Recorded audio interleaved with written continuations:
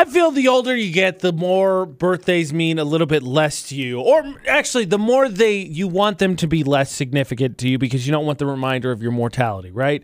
Because they're great. Every year is great. 1, 2, etc. until you get to 21. And then a couple of those afterwards I think are good. And then you're like, okay, I don't need the reminder of how close I'm getting to 30 and so on and so forth. AMs with AJ on VFX. It's the debate today. But if someone threw you a party, would you be upset about it even though you start to think that they don't really mean as much to you? On the phone is Oliver. Oliver, what about you? Want a party if someone says no party? Oh, I wouldn't even think about trying to do it. I mean, why waste your time planning if they didn't want it? You know, that part would be a waste of money, it'd be a waste of time, and it wouldn't be making that person happy. So there's probably something else you could do for them.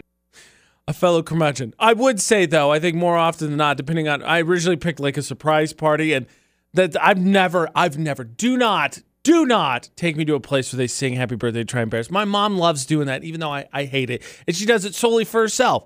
And that's probably why I hate it the most. Just don't do that. But yeah, go out to dinner, get together, it's fine. Surprise party, try to do an embarrassing thing, absolutely not okay. Now, if someone was to throw it, I think generally deep down, I would be okay with it if someone wanted to take the time to throw me a surprise party, but I wouldn't make a big deal of my birthday going into it. I don't think I would sue, though. Apparently, it just happened recently, but back in 2019, there was an employee in Kentucky who was having a birthday and told the company, don't throw me one. Granted, because it triggered his anxiety. They refused to do so and threw him one anyway. He sued the company. He's now just recently won almost $500,000, which is nuts. And granted, I get the anxiety attack thing is in there, but wow, kind of makes me change my perspective just a little bit. Just a little bit. And again, I get the anxiety is a factor there, but you imagine being like, oh man, I just won $500,000. I sued work. Oh, what did they do? Is there workman's comp or they were discrimination? No, they threw me a birthday party and I said, I didn't want one. What? Those jerks. How dare they? Natasha's on the line. Natasha, somebody says, don't throw a birthday. What are you doing? I probably would, especially if it's someone I know is just saying they don't want a party. My sister said she doesn't want one for her 40th, but if I didn't throw her a party, she would probably still be very disappointed in me. Okay, well, see, that's just frustrating because how are you supposed to read their minds? I want to be very clear. I would not be disappointed if no one throws a birthday party. But I think the sad thing about it, as I come to talk about this and realize is, do I think birthdays mean a little bit less to me? Yeah, I don't want to be reminded how old I am, but I think that they also are a reminder of like things going on because everybody gets busy, right? Me and my friends all moved away. They're buying houses, getting married, having kids. And so it gets harder and harder to actually see people besides, a Facebook message or a text. It's happy birthday. To be honest, the birthdays that have already happened with my friends this year, that's all it's really equated to. And I think maybe that's a reminder more than anything is not so much just the age, it's just how much things change. Actually, speaking of work, I want to go back. So this whole thing also brought about the fact that someone won almost $500,000 suing their boss for throwing them a birthday party. I have been very vocal about the fact that there's someone here who's notorious for taking things out of the kitchen, out of the fridge specifically, that's not theirs. And there's no there's not generally a general store in there that's like, take one as you please. Someone offered up a solution that I may barf, but I think we get the job done. Last week, Ajay, trying to be the jerk that he is, was trying to say that maybe the ghost is the one that stole my soda out of the fridge, as he was trying to be snarky about the fact that he doesn't believe in the Radio Ranch ghost, which in that after show, producer Butters, myself, and Mima laid out plenty of examples, I think, that are at least weirdly coincidental, if not more, which we all think they are. AMs with AJ on VFX for the debate today, and I said, no. There's people that do that in this building. Don't put that on the ghost because that's been happening for a while. And it's true. And it comes and goes and it slows down a little bit.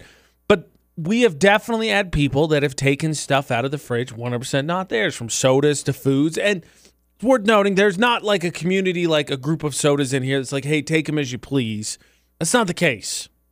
So I was making sure that it was very well established there's somebody here that does that. And it's really obnoxious. I'm lucky enough, I don't bring anything here, so it's never happened to me, but pretty much everybody I've worked with, something of theirs has been taken. Well, then Thane was like, AJ, I got you. Here's how you solve it.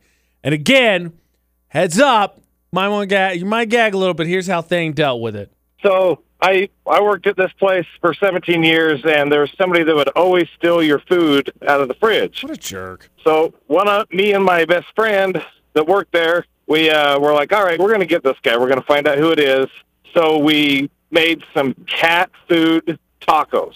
Oh, disgusting. So we got some Frisky Brands cat food, and we put it in tacos, and we put stuff on it, made it look like it was somebody's lunch. We put it in the fridge, and it was a down day for us, so we were just kind of camping out in the break room to see what happened. And sure enough, here he comes, and it was a new hire guy, and he come in, he went to the fridge, he just stands there for a second. He gets it out, takes it over, warms it up in the microwave, sits down like it's his own lunch, and me and my friend Aaron, we are dying. It's like everything we can do to not just start instantly laughing. So he sits down, he's about halfway through the first taco, and my buddy Aaron, he's a bodybuilder, and he just yells out, "How's the cat food tacos, buddy?" And he's like, "What?" I warned you. And Najee and I both agreed when we talked to Thane, I don't think we could do that. And all I could think was fresh off of us doing the ketchup on the burrito and the onions on the peanut butter and jelly sandwich. But I don't think I could make that. Not to mention, I once had a dish. It was like shrimp and vegetables that I brought in as a leftover.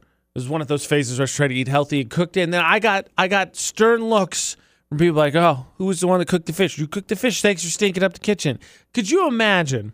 Granted, you probably make this at home, but could you imagine still nonetheless the smell that would be lingering in your microwave, the work microwave, if you happened to do that with cat food? Oh. It's a great way that ended up getting them into a conversation with HR, and I bet that person thinks twice before they take somebody else's food, though.